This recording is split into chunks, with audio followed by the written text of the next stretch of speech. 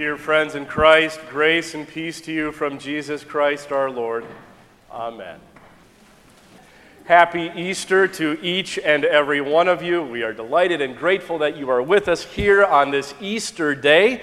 In fact, as Christians, every day is Easter, and this just happens to be the second Sunday of Easter. We have 6 more to go. And as we heard last weekend on Easter Sunday, we encountered the empty tomb. Jesus was not there. And as Pastor Westermeyer referenced, Jesus then appeared to Mary. But if you remember, Mary didn't recognize Jesus at first. In fact, she thought Jesus was the gardener, that he had done something with Jesus' body. That is, until Jesus said her name. Mary. Mary. And in that moment, Mary knew that he was indeed the risen Christ, that he was indeed her Lord and her God. So today, we come to the time when Jesus appears before his disciples. But there is one person missing, Thomas. Thomas is nowhere to be seen. So I have to ask you a question. How many of you have been to a sporting event where when the hometown team is trailing, you see people begin to make their way for the exits, this kind of mass exodus, if you will? How many of you have witnessed that before? Okay, full disclosure, how many of you have been part of that mass exodus? All right, I would venture to bet that most of us have been in that situation at one time or another. But what happens every so often after you have left the game? There is some miraculous comeback, right? I was certainly hoping and praying about that last night with the Wild, but, well, that was too bad. But every so often, there's this miraculous comeback, and we sit and say, well, you know what? I will believe it when I see it. I'll believe it when I read about it, when I hear about it. I will not believe it until I actually see the comeback on my phone or on TV or on my computer, or somebody who is very reliable tells me exactly what happened. I'll believe it when I see it. Well, I can't help but think perhaps Thomas left a little too early and missed out on a miraculous comeback. In fact, I can see the disciples at that moment saying to Thomas, you should have been here. You missed out. Jesus returned. Jesus is alive. The risen Christ was right here in our midst. And what was Thomas's response? I'll believe it when I see it. I need to put my hands in his hands and my hand in his side. And when I have done that I will indeed believe that he is the risen Christ. So what's another name that Thomas often goes by? Doubting.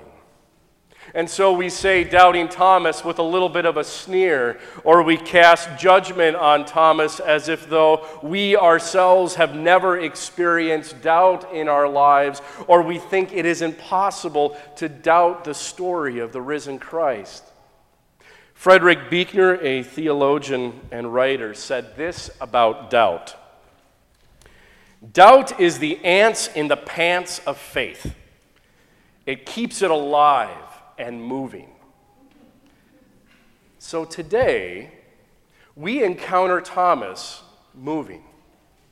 We encounter Thomas moving from skepticism and doubt into a place of belief and then profound profession of faith. My Lord and my God.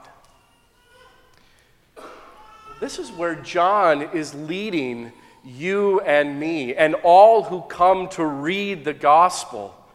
The hope being that after hearing and reading the word from the Gospel of John, there will be people who will come to faith.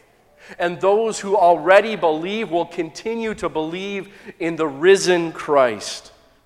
In fact, he makes it very clear as to what his purpose was in writing the story of Jesus. He makes his mission very clear to you and me. Take a look at the top of your bulletin, or you can turn to page 989, but the top of your bulletin may be easier. And let's read together John's purpose for writing the gospel, John's mission in writing the gospel. It begins with verse 30, and it's right towards the end of the gospel. Let's read together. Now Jesus did many other signs in the presence of his disciples, which are not written in this book, but these are written so that you may come to believe that Jesus is the Messiah, the Son of God, and through believing you may have life in his name. That through believing you may have life in his name. So we gather here week in and week out, not to make God happy or in order to even make ourselves happy, but we gather here so we may encounter and be encountered by the living, risen Christ. And we gather here so we too can experience the very peace of the Lord that Jesus spoke to the disciples so long ago. And that peace that Jesus speaks of, when he says the peace of the Lord, in the context of the time, Jesus saying the peace of the Lord be with you, had nothing to do with hoping and praying for the absence of struggle or the absence of challenge, but rather the hope and the promise of the presence of love. And we need that peace, do we not? We need that very peace in our lives. Because day in and day out, we may experience some of the greatest joys in our lives, some of the most wonderful celebratory moments. But we also encounter moments that are filled with deep grief and deep sorrow, and deep pain and anguish. And we need that peace to come into our lives. I'd be willing to bet that there are many of you on this morning that are carrying heavy burdens upon your shoulders or in your heart or on your mind.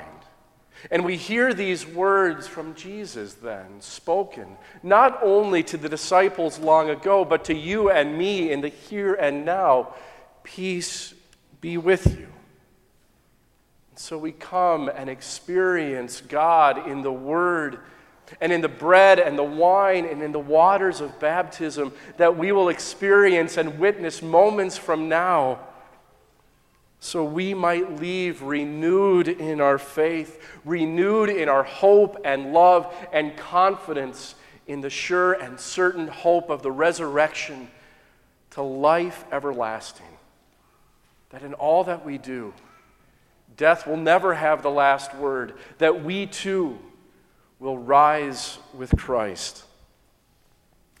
So perhaps you have missed out on some of the greatest comebacks of all time in sports history, or perhaps you have missed out on some wonderful events in your own family lives. But because of Thomas, because of Mary Magdalene and all the disciples, and because of John in his writing of the gospel, the accounts of Jesus' life, death, and resurrection, you didn't miss the most miraculous comeback ever. You didn't miss the most incredible event, the most amazing story ever told.